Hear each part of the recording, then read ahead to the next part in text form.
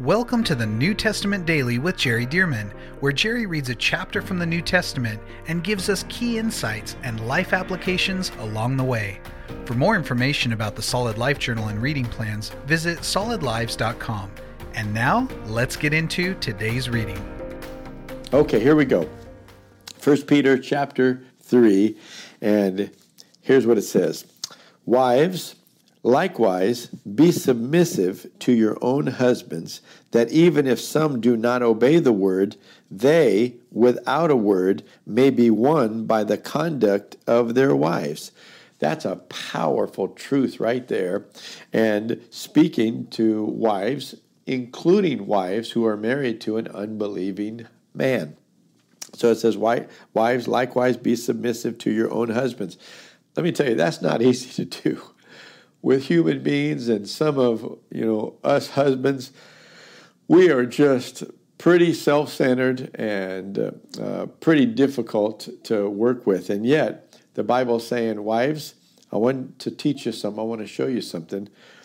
Be submissive to your own husbands, that even if some do not obey the word of God. I mean, this is one of the most difficult things. You got a husband, and of course it can be reversed as well, but you have a husband who just doesn't buy it. Maybe even an atheist, an outspoken atheist, an angry atheist, right? That it says that they, without a word, may be won by the conduct of their wives. In other words, we can so impact other people, even without getting on their cases, even without trying to influence them orally, but by our conduct. It can be impactful. It can be deafening how loud our conduct in the Lord can be. And he's saying, wives, this is so powerful. If you will be Christ-like with your husbands, even unbelieving husbands can be won. Now, notice it says, even if some do obey, they without a word may be won. It doesn't say they'll all be won. Why? Because God still gives them a choice. He's not going to force them because they're married to a believer. But let me tell you, the power of the conduct, the power of the love and the faith, it requires faith to do this, let me tell you.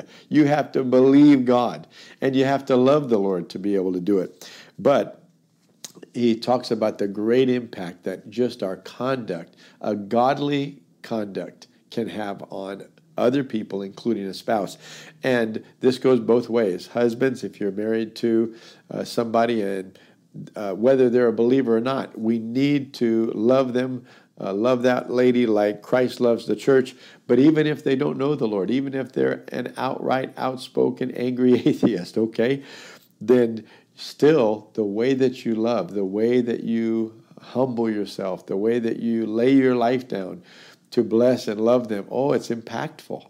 And so we can win our spouses, and of course that applies to other people as well. Verse 2, when they observe your chaste conduct accompanied by fear.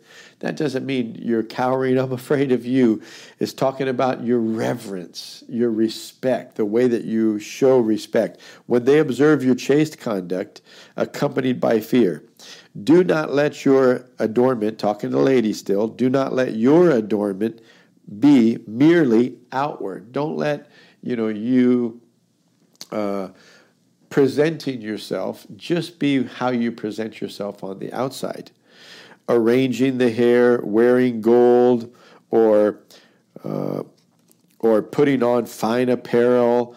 Rather, let it be the hidden person of the heart, with the incorruptible beauty of a gentle and quiet spirit, which is very precious in the sight of God. So he's saying, ladies, look, don't just make yourself look good on the outside, because ladies have a tendency, of course, to love to shop or love to dress themselves correctly, and there's nothing wrong with that. He's not saying dress like a slob and look homely or unbecoming. He's saying, but you women of God, don't let your beauty be primarily outward.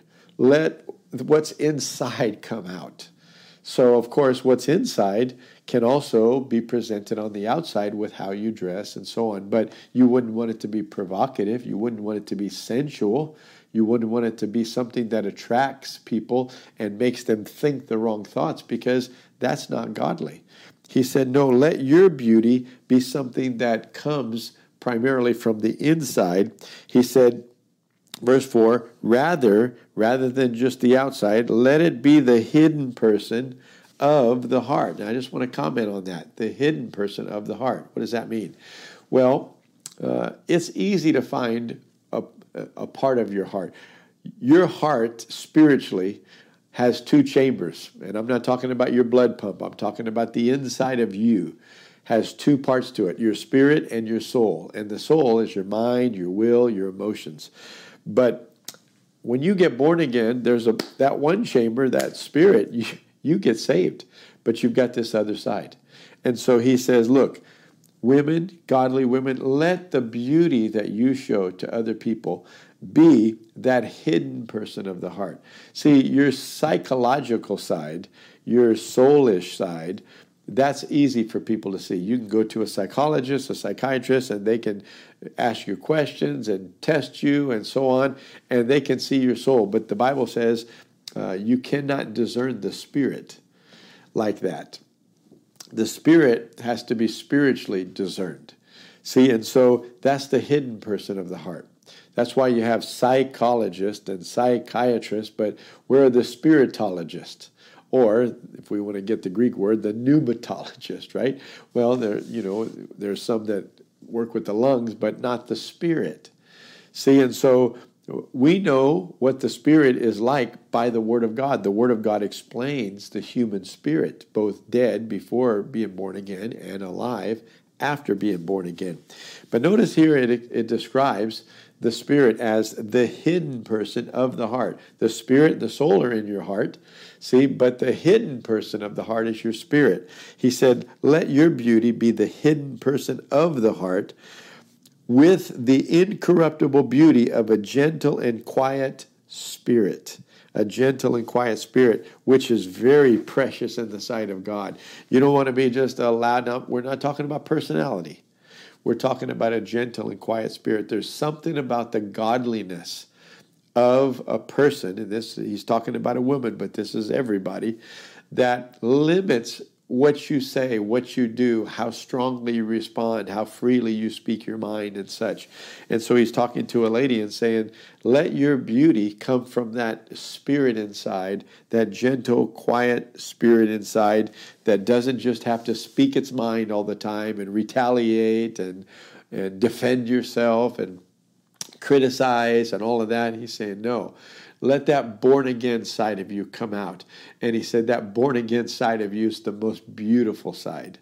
And let that be your beauty. Verse 5, for in this manner, in former times, the holy women who trusted in God also adorned themselves, being submissive to their own husbands, as Sarah obeyed Abraham, calling him Lord, whose daughters you are, if you do good and are not afraid with any terror. He's saying this is like those of old, including Sarah, who honored Abraham, called him Lord, not Lord like he's God or a God, no, but honoring him as the head of the family and such, and speaking respectfully. As that's probably the way that we would say today, treating and speaking of your spouse, your husband, in a very respectful way. And Peter's saying, oh, there's something beautiful when that happens. Let me tell you again, it requires faith, and it requires love for God and a trust in God that you're not losing out in this process, but you're doing something that pleases God, and it actually impacts people in a wonderful way. So it goes on to say, if you do good and are not afraid with any terror. So as Sarah obeyed Abraham, calling him Lord, whose daughters you are, if you do good. So you are Sarah's daughters. You are children of Abraham through the Lord Jesus Christ, if you're willing to do this, if you're willing to have this kind of kingdom conduct. And I believe we are. Husbands, now we're going to get on the husbands. Likewise, dwell with them, your wives, with understanding, giving honor to the wife. And a lot of husbands, they just don't get their wives because their wives tend to have more emotions and more complexity to their feelings and the things that are going on in their hearts and minds. And sometimes husbands don't feel like they're as rational. That's not necessarily the case, but I'm just saying sometimes they feel like that. They're not as rational or not as logical. And this says, husbands, dwell with them with understanding. We can't just say, well, they don't make sense. Oh, well, they're not thinking logically. They're emotional. No. But a godly husband, Peter says, needs to dwell with them with understanding. Honey, I want to understand what you feel. I may not get it right now, but explain it to me again. I want to know this. I love you. I care about you. Dwell with them with understanding, giving honor to the wife as to the weaker vessel. That just means that ladies are not as physically muscular and strong as men. This is just something biological. And it goes on to say, and as being heirs together of the grace of life, that your prayers may not be hindered. So in other words, even though they physically may not have the muscles and the strength that you as a man have, he said they're still heirs together. When your wife is born again and you're born again, let me tell you, there is no one that has a greater inheritance in the Lord. There's no bond or free. Galatians says there's no male or female. Man, when you get born again, you're a new person in the Lord Jesus Christ, and you have all the inheritance of the Lord. And when you get filled with the Spirit, you have all the powerful Holy Spirit. The Holy Spirit is not minimized in a woman less than a man. The Holy Spirit is not minimized in a young person or a child less than an adult. No, the Holy Spirit is not minimized in one culture and maximized in another. No, everybody's the same. You get born again, you get Spirit-filled, these maximum powers and the inheritance comes to you. And he's saying, husbands, you need to understand this, that they are heirs together with you. Your wife is an heir together with you of the grace of life. Notice this, that your prayers may not be hindered. Husbands, if you don't seek to understand your wives and to partner with them and unify with them, then your prayers will be hindered because you're walking in disunity with someone who is an heir of salvation. So I tell you, Peter doesn't let husbands off the hook at all. And we know he's a husband because Jesus healed Peter's wife's mother.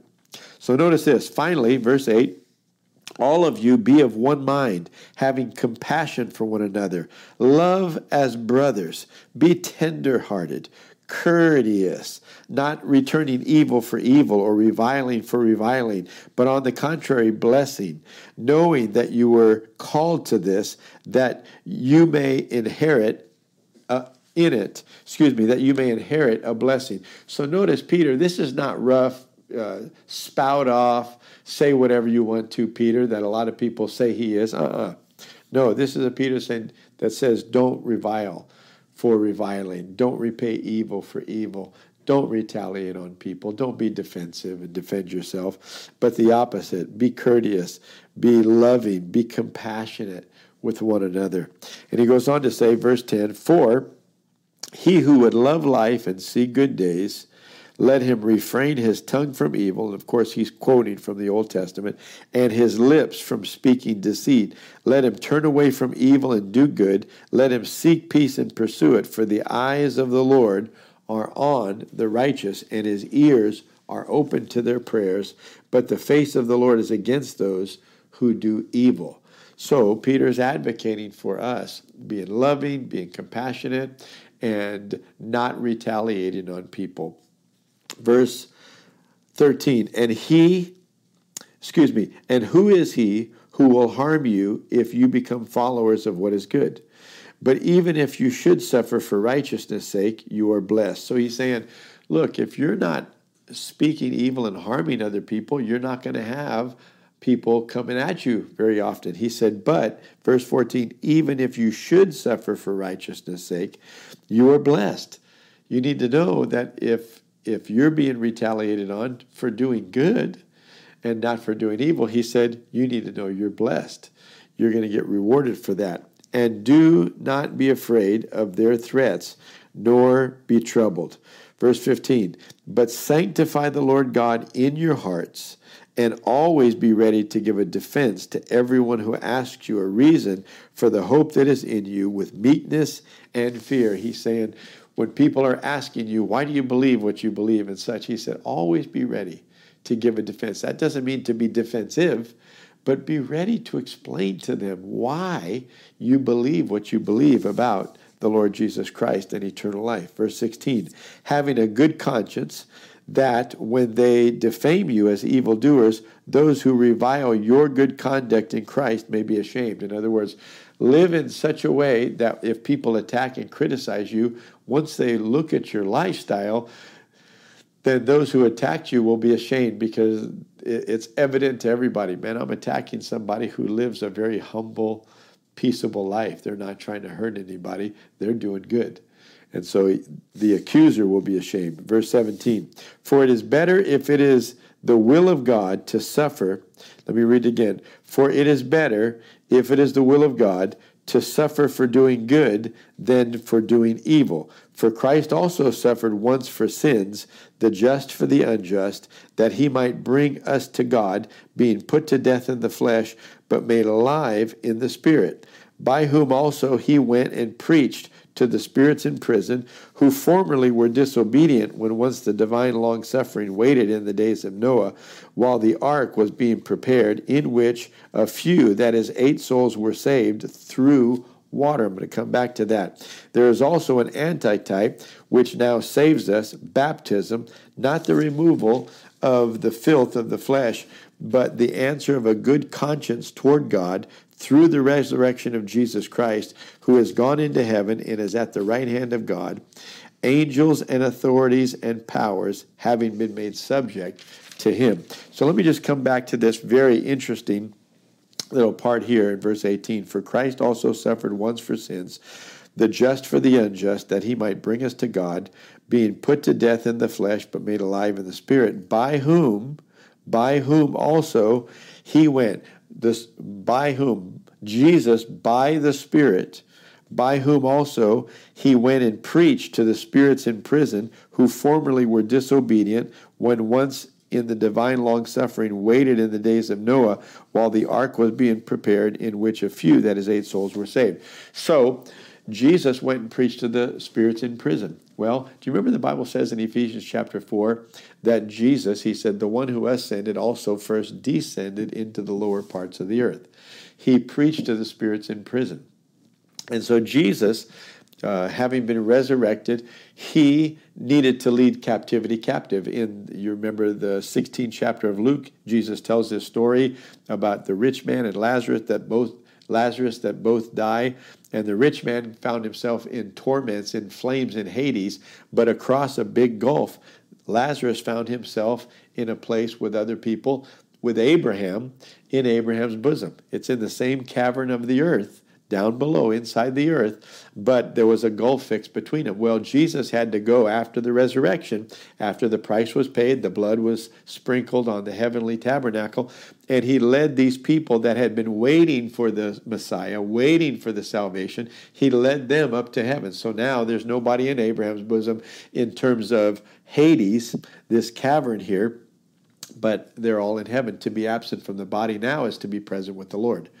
But these other people who were disobedient and such, all the way back to the days of Noah and all of that, they also received the preaching, but it was too late for them to repent and to be saved. Some people believe this also refers to those spirits that were here, or the angels who sinned that the Bible talks about, and the sons of God coming to the daughters of men in the 6th chapter of Genesis that we won't get into at this point, but the Bible says they've been chained, put into chains until the end judgment at the end of days. So you can see Peter knows some things just beyond what he saw with his eyes. He sees into these things spiritually so much. And Paul was able to help bring a lot more light even to Peter, because Paul received these things so accurately in the Spirit. All right, that's chapter 3 of 1 Peter. We could say much more, but I think that's good for today. I look forward to being with you, chapter 4. Thank you for joining us for the New Testament Daily with Jerry Dearman. And thank you to those of you who have partnered with Solid Lives to help get this daily podcast and other resources like it to thousands of people around the world. If you would like to partner with Solid Lives, visit solidlives.com/give. To find out more about the ministry of Solid Lives, how you can be a part of this church planting and disciple making movement, or for more great teachings and resources by Jerry, visit solidlives.com. We also want to invite you to check out Jerry's other podcast called The Jerry Dirmann Podcast. Here, Jerry shares with us at least weekly from God's Word, challenging us and equipping us to fulfill the amazing plan that God has for our lives. You can find links to this podcast as well as Jerry's YouTube channel online at solidlives.com. Thank you again so much for joining us, and we'll see you right here tomorrow as we jump into the New Testament Daily with Jerry Dirmann.